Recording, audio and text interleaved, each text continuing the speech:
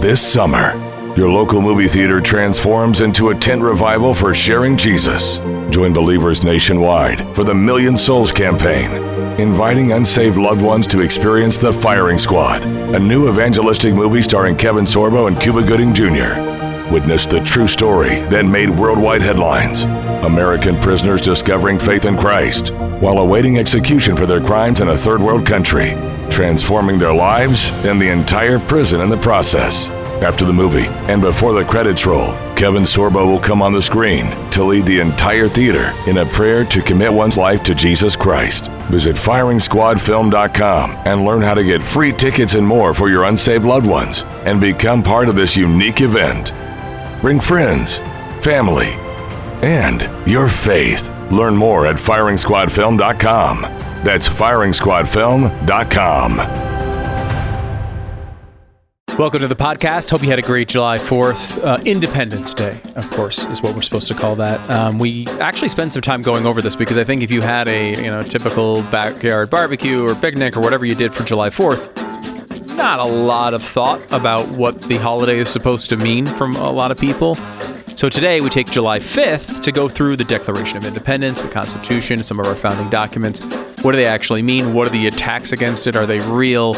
And go through with the real documents so we don't have to speculate. We know exactly what the founders said. Unlike someone like Cori Bush, who was tweeting about how we need to think about this day as a day of reparations, we're going to look at the real meaning of the 4th of July. And also, we'll talk about cocaine in the White House, because that's the type of story we're supposed to be talking about in 2023. Who's doing coke inside the White House? It's all on today's podcast.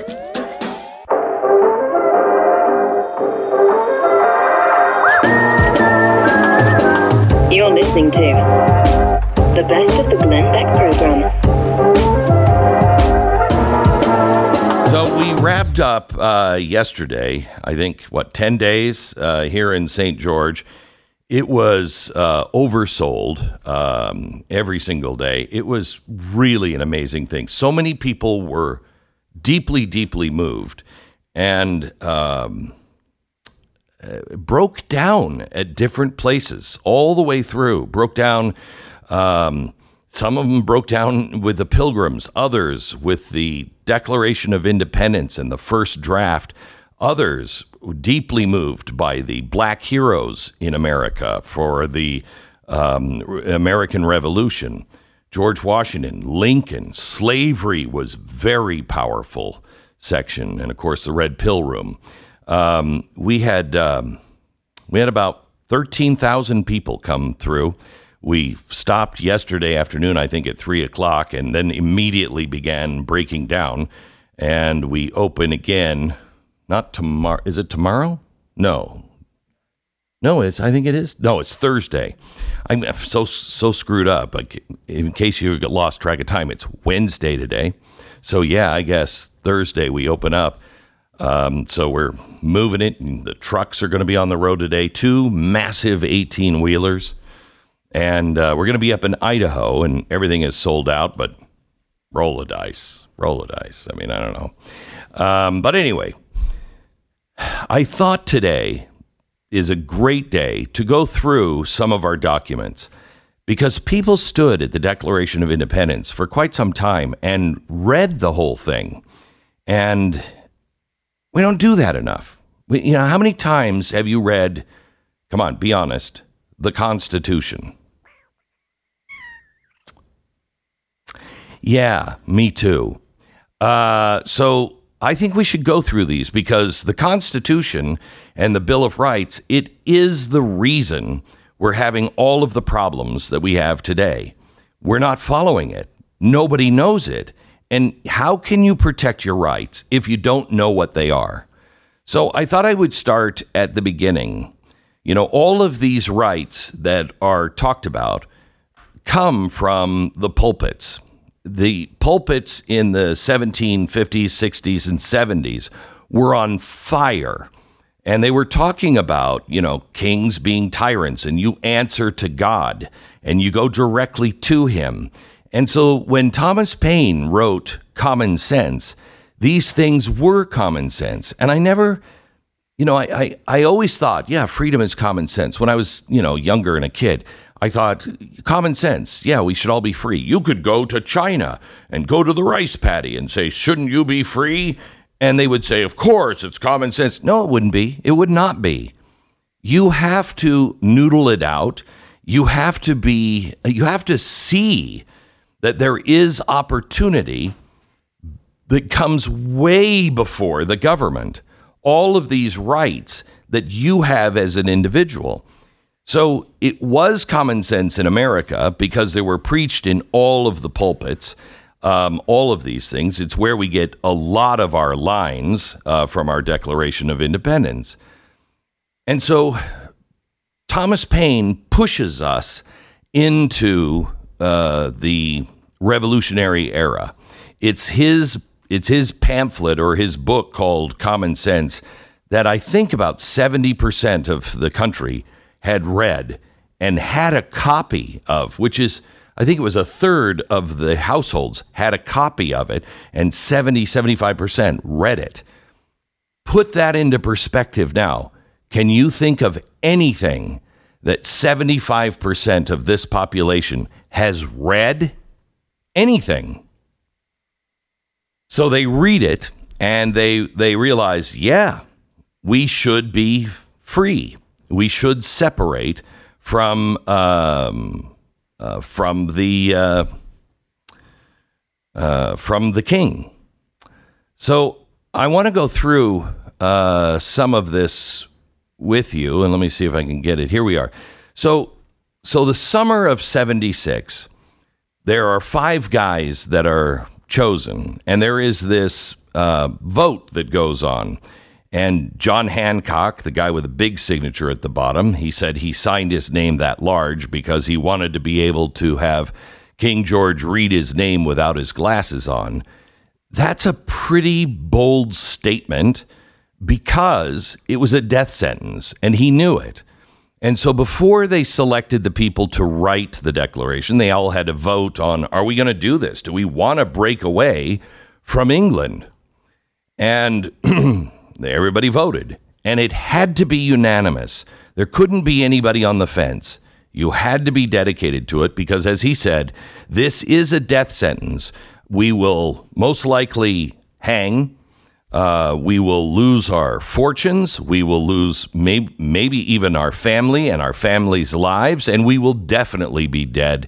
This is treason. So everybody raise a hand if you want to commit treason with me.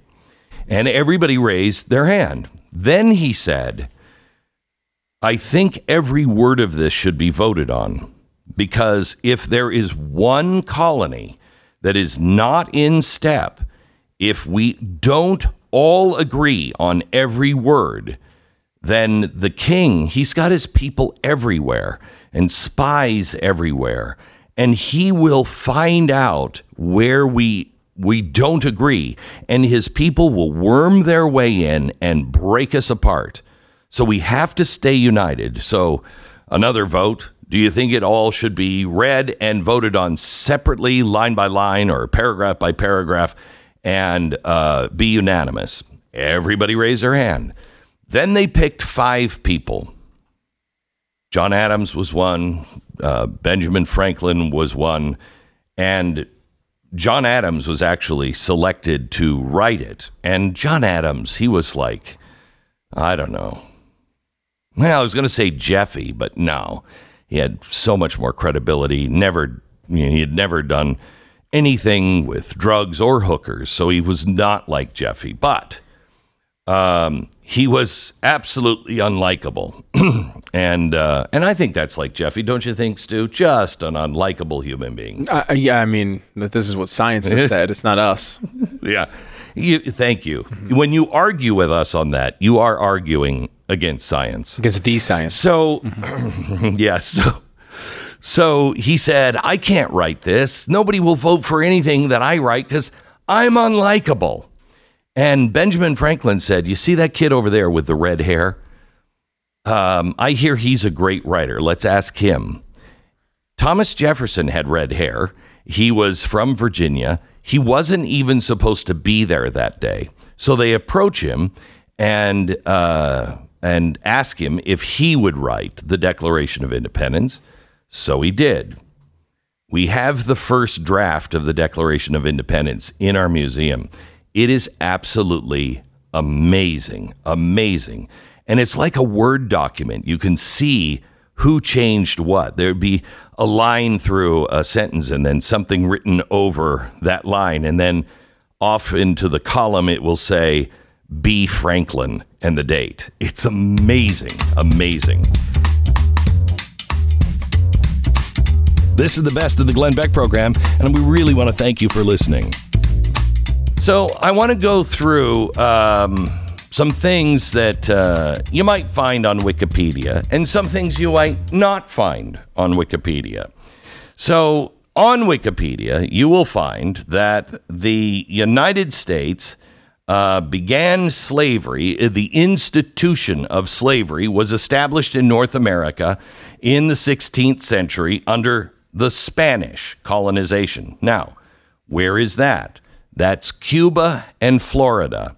And they began in the late 1500s, early 1600s.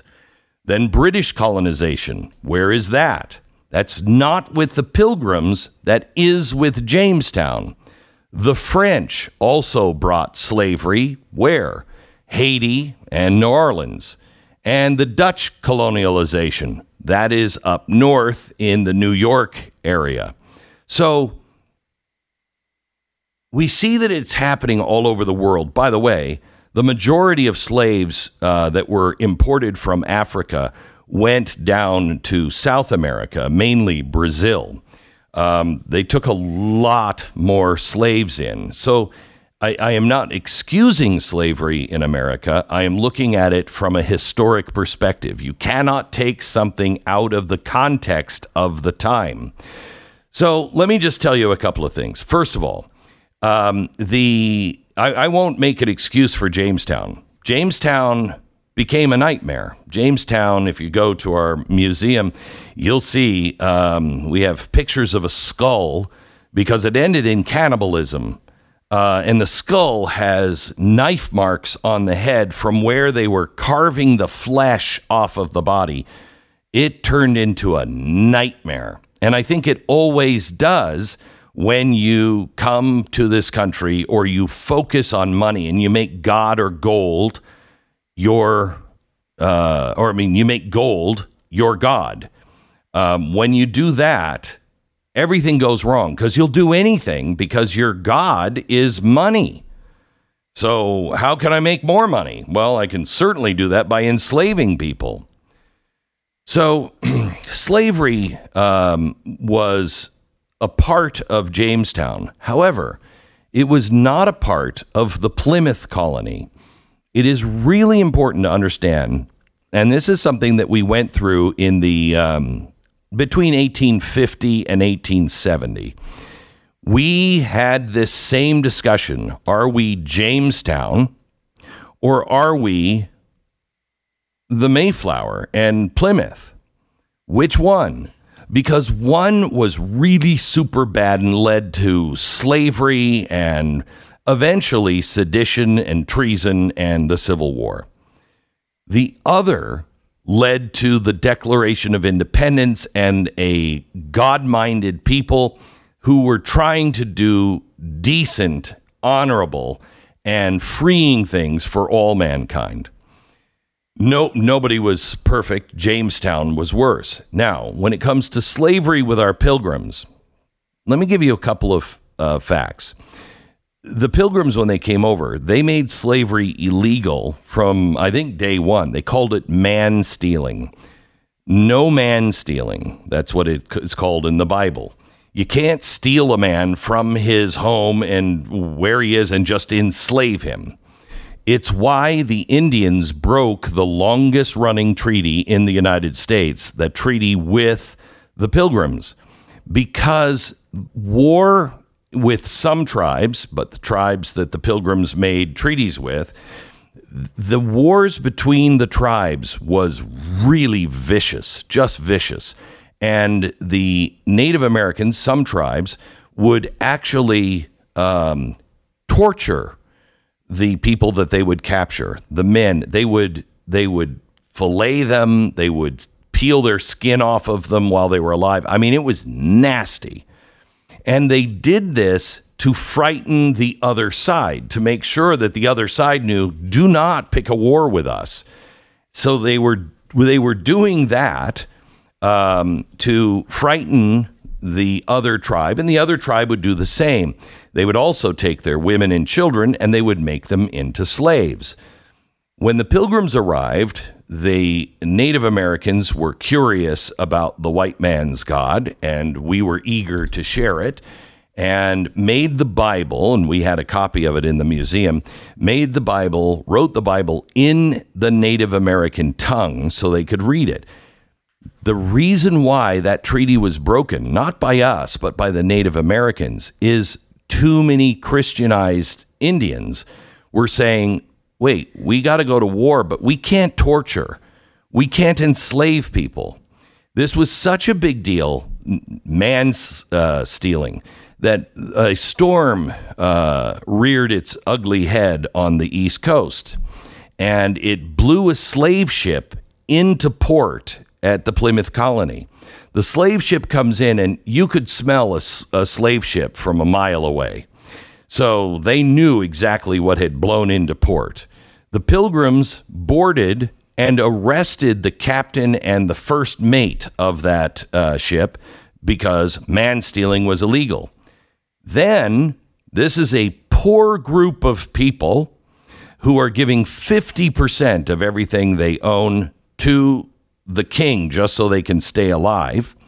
And they take up a collection among themselves to be able to hire another crew, put provisions on that ship, and send it back to Africa to free them.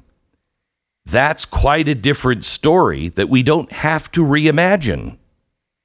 That's very different than Jamestown. So which country are we? Are we the country that is trying to liberate and free people and see all people the same? Or are we Jamestown that end in cannibalism? I suggest that we pick the Pilgrims, and that's what we did during the Civil War. And in 1870, or I think it was 1870 or 1880, Congress printed a map that shows the tree of sedition coming from Jamestown, or the straight tree that gives you all kinds of blessings, the tree of liberty that came from the Pilgrims in Massachusetts. So we start to abolish slavery, mainly in the North, really early. If you would look at New England as a country, it would have abolished slavery like 100 years ahead of everybody else. But they were colonies, so it's not a country. During and after the American Revolution, the abolition of slavery became a big deal, and abolitionists popped up. I just told you in the Declaration of Independence, there was a paragraph written by Thomas Jefferson that only 2 colonies voted against, and it had to be unanimous. So it's not all 13 colonies. In fact, Virginia voted for the abolition of slavery to be put into the Declaration of Independence. And that was Thomas Jefferson who wrote it and voted in Virginia. It was South Carolina and Georgia. Those were the 2. So we wanted to end it, 11 out of the 13 colonies, immediately. We couldn't. So when we become a country, George Washington lays out the Northwest Ordinance. That's 1787. We're under the Articles of Confederation, where the federal government is very weak. But in the Northwest Ordinance, it's quite an amazing document. In the Northwest Ordinance, George Washington lays out a couple of things that we have to have. The fundamental principles of civil and religious liberty in all the territories that are above,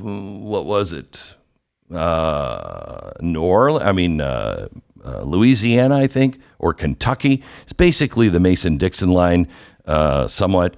And so everything new that we're going to bring out in territories up in the north, from Iowa all the way to the coast, cannot have slavery, and they must have religious freedom. And for the good government and the happiness of mankind, schools and the means of education shall forever be encouraged. The utmost good faith shall always be observed towards the Indians. Their lands and their property shall never be taken from them without their consent. This is Washington. Do we live up to these things? Absolutely not. Did we mean them? George Washington did. And in their property rights and their liberty, they shall never be invaded or disturbed unless in just and lawful wars authorized by Congress, but laws founded in justice and humanity shall from time to time be made for preventing wrongs from being done to them and preserving peace and friendship with the Native Americans. Again, this is the idea that all comes from the Pilgrims, not from the people of Jamestown that eventually just start taking everything from everyone. So the Articles of Confederation are in play. The Northwest Ordinance is in play. If you don't know what the Articles of Confederation are, you should read them sometime. It is crazy. It is the first Constitution of the United States. The Articles of Confederation is so weak. It's actually in this first Constitution. It establishes, are you ready? A league of friendship. That's how incredibly weak the association was with the states. The government was like, hey, neighbor, how are you doing? Isn't it great to be alive today? A league of friendship. Obviously, that didn't work, but the Northwest Ordinance comes from that. And then what happens? Then where do we go from there?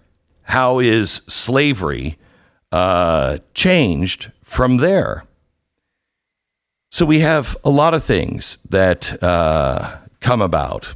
After the Northwest Ordinance, we have the gradual emancipation in New York starting in 1799. We have in the Constitution that we write and is done, I think, in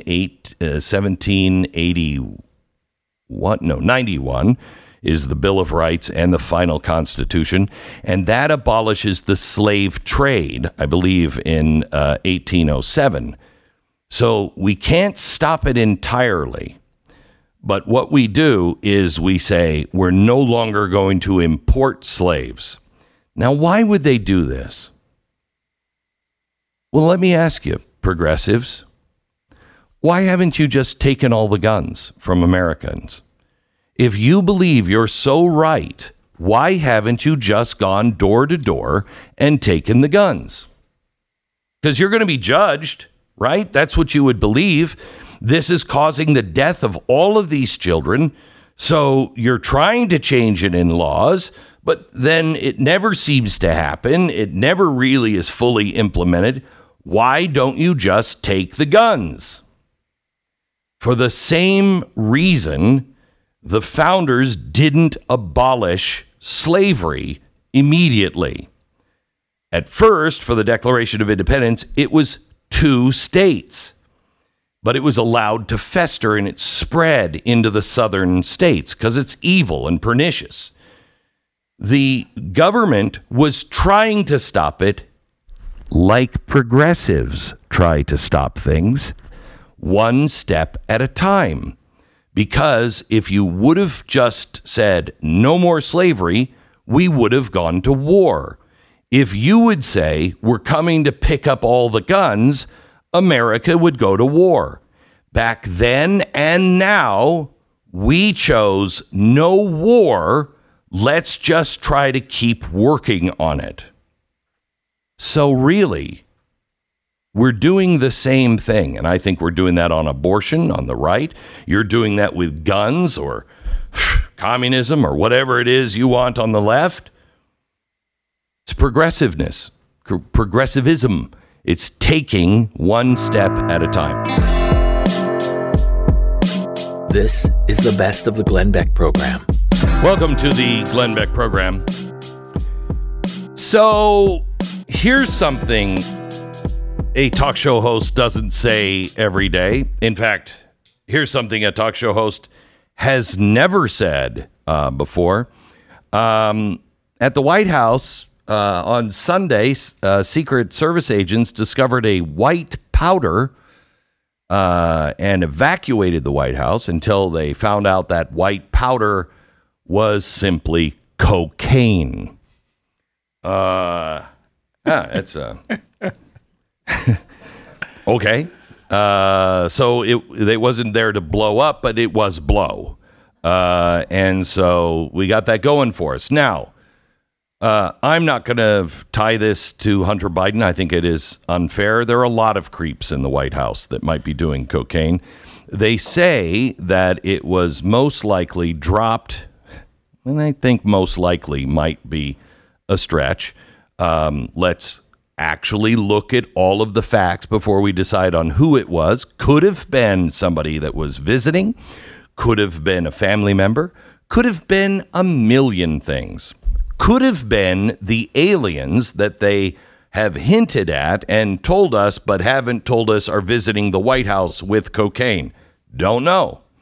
But earlier they said that Hunter Biden was at the White House until Friday. They found it on Sunday, and they say the White House is thoroughly searched every day.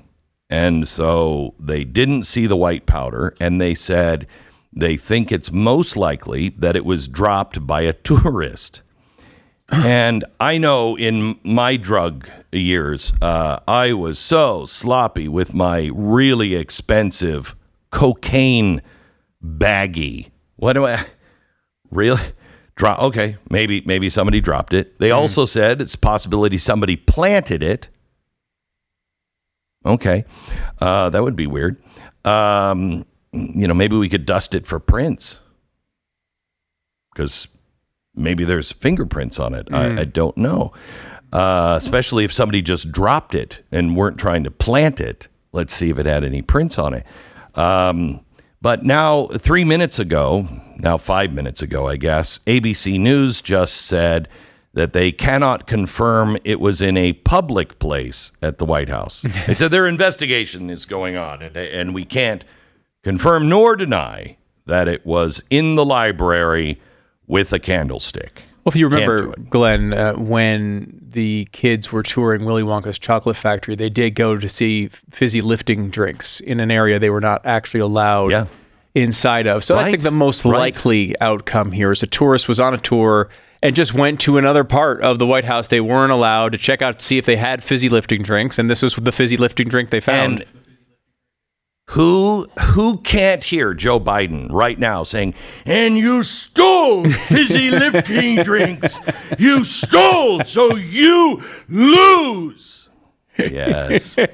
I could definitely see that. Who can't hear that? I have many questions here, Glenn. Many questions. Now, you had mentioned you thought it might be a family member. And some things... No. I said speculation has been. I'm not suggesting that. Well, I don't know. Let's wait for the facts. You were very careful there. You were so careful that you eliminated no one because every person is a family member of some family. So you've eliminated no one there. Did you jump to the Hunter Biden conclusion immediately? Because I sort of did. I've watched this White House closely. Lots of people there are definitely on cocaine. But I did think just from the sloppiness of the operation, Hunter had to be involved in some way. This would be the perfect statement for him to make after getting a deal for all of his crimes. They are still looking into it, and they won't divulge all of the details because of their investigation, which will take probably 12 years. Mm-hmm. But I wouldn't be surprised if we found out 12 years from now that they knew the cocaine came from somebody because the cocaine was found on the belly of a hooker in one of the, in the library or the kitchen or They're not going to tell public place. Let's be honest about it. No. They're going to come up with an excuse immediately. These people lie all the time. If Hunter was doing it off of the counter, they caught him and they kicked him out because they couldn't believe what he was doing. They would come up with this exact excuse. There's no reason to believe anything this White House says about this topic at all. Mm-hmm. It very well could have been Hunter's. They very well already might know it. But also, Glenn, isn't the White House like the most secure environment in America? Yes. There has to be a camera pointed at the place where this cocaine was found. Rewind the footage and look at who put it there. No. In public places in the White House, you think they put cameras? Come on, Stu. They're not invading people's privacy by putting a camera in the places of the White House where the tours go through all the time. Why would you have a camera there? Now, could there be an open laptop of Hunter's and he happened to be recording at the time? Sure, maybe. But a camera put in by our government to watch places where Americans tour? No way. Especially after you've made the last 3 years about the ongoing insurrection against our public buildings in Washington, D.C. We saw how many cameras they had inside the Capitol building. Pretty much every single inch of that place has cameras. You're telling me the White House doesn't have similar surveillance? Of course they do, especially in the public places. They may not have it in the upstairs, in the White House. But I bet you they have it in the stairwells. They might even have it in like the living room of the upstairs of the private residence, just to make sure if the president drops dead, something happens. I don't know. But in the lower level of the White House, absolutely cameras everywhere. So what, of course, I think we're getting from this is it was found in a private area, right? Because the public area, there's be no excuse. No. And the fact that they're leaking out it may not have been in the public area after all. We're all as surprised as you. All of this sort of nonsense that they're leaking out, to me, indicates they know it was in the private area. And they know it was something bigger than some tourist dropping it there. They know it was somebody, we've seen problems with the Secret Service recently. Who knows? God only knows what this could have been. It could have been theirs. Could have been theirs. It could have been. It could have been Joe. Could have been himself. The head of the Secret Service. Maybe this is why Joe occasionally seems focused. I don't know. Maybe occasionally when Joe does 1 out of every 15 speeches, he actually has energy. Maybe he is the one doing the cocaine in the White House. That might be the answer here. No, I don't think it is. But I'm not saying it isn't. You're not willing to rule it out. What I mean? Come on. You can't possibly rule it out. Have you seen how this guy is governed? Have you seen how, most of the time he's completely asleep. And then every once in a while, like on a debate or something, he has energy for 20 minutes. Especially at night when he's 9 o'clock Eastern giving the State of the Union address. Come on. Everybody knows he's asleep by 3:30 in the afternoon. He's having dinner at noon. He's having breakfast at 11:30 when he rolls out of bed, dinner at noon, and he's in bed by 1. So I think what we're saying here is we we can confirm now that Joe Biden is the one who did it. So there you go. Analysis here from the Glenn Beck program. That's the name of the show, the Glenn Beck program. No, and the views of Stu Bregeer, which may end up in a court of law and him in prison, are not necessarily, and in this case, absolutely not the views of this host. It's not a joke. It's not a joke. As no Joe joke. Biden would say. No joke. Just think of this is really the difference. And I'm not talking about all conservatives. I'm talking about people who revere our country And there's a lot of conservatives in Washington who are they're all talk and all show. And they don't feel necessarily any different than any progressive feels. But I know a ton of people that are regular citizens that would find that so abhorrent that, I mean, you go to the White House and it's the room, it's the building where all of the presidents, except I think since Thomas Jefferson, right? All of them. No. Who was the first one? It wasn't Washington, but it's been from the beginning. And it is some place that is just revered and special and sacred. And there's so many people now that are just, I remember that was my biggest problem with Bill Clinton and his shenanigans that were going on.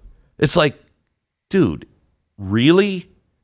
I mean, find a Motel 16. It doesn't have to be a Motel 8 or a Motel 6. You can upgrade, go to a Motel 16 and do that. Not in the White House. It's just shameful. Just shameful. We're getting to the point, though, in our country where I would say the Motel 6 is definitely of higher quality than our White House. We're there. I hope people recognize that. Yeah, we are there. One other thing. A lower court, a judge came out on the Louisiana case where we've had the Louisiana Attorney General on. He's fantastic. He came on and he said, we have done our investigation with Missouri, and we have filed a court case against the White House for what they've done with social media. And they used the White House talking about, I think it was it Jen Psaki that was originally talking about, yeah, I mean, we talk to social media and tell them, what they can and cannot say with COVID. And the judge excoriated them. Yeah, just really ripped them apart. If the allegations made by the plaintiffs are true, the present case arguably involves the most massive attack against free speech in United States history. In their attempts, wow. I mean, that's quite a statement. In their attempts to suppress alleged disinformation, the federal government, and particularly the defendants named here, are alleged to have blatantly ignored the First Amendment's right to speech. The plaintiffs are likely to succeed on the merits in establishing the government has used its power to silence the opposition to COVID-19 vaccines, opposition to COVID-19 masking and lockdowns, opposition to the lab leak theory of COVID-19, opposition to the validity of the 2020 election, opposition to President Biden's policies, statements that the Hunter Biden laptop story was true, and opposition to the policies of the government officials in power. All were suppressed. It's quite telling that each example or category of suppressed speech was conservative in nature. This targeted suppression of conservative ideas is a perfect example of viewpoint discrimination of political speech. During the COVID-19 pandemic, a period perhaps best characterized by widespread doubt and uncertainty, the United States government seems to have assumed a role similar to an Orwellian ministry of truth. It goes on and on and on and on. And it talks specifically about people like, Karine Jean-Pierre and other members of the White House. This goes to, there's several states, plus people like Jay Bhattacharya that are involved in this website or this lawsuit. It's a blistering ruling. Blistering. And I feel bad for, what's her face, always in a new dress, that's at the White House now. I can never remember her name. KJP, yeah, Karine Jean-Pierre. She does such a poor job. Oh, gosh, she's so bad. And I feel bad that she's involved in this because I could guarantee you, only read what was given to her. There was no opinion there. No. She's just, you might as well. That's like involving the teleprompter. And that teleprompter was involved in this. You know, today is a great day to get a warranty. Actually, any day is a great day when you're not worrying about your appliances and home systems. That's what you get with an American Home Shield warranty. All the unexpected breakdowns like a leaky faucet or faulty water heater, they're not going to break the bank because covered repairs and replacements are all taken care of. Having reassurance is something to celebrate. Choose the plan that works for you and your budget. When a covered item in your home breaks, all you do is contact American Home Shield. Their trusted, qualified pros will fix or replace it based on the coverage limits in your agreement. When it comes to protecting your appliances and home systems, don't worry. Be Warranty. Go to ahs.com/Beck and save 20%. That's ahs.com/Beck and get 20% off any plan. See ahs.com/contracts for coverage details, including limit amounts, fees, limitations, and exclusions. New Jersey residents. The product being offered is a service contract and is separate and distinct from any product or service warranty which may be provided by the home builder or manufacturer.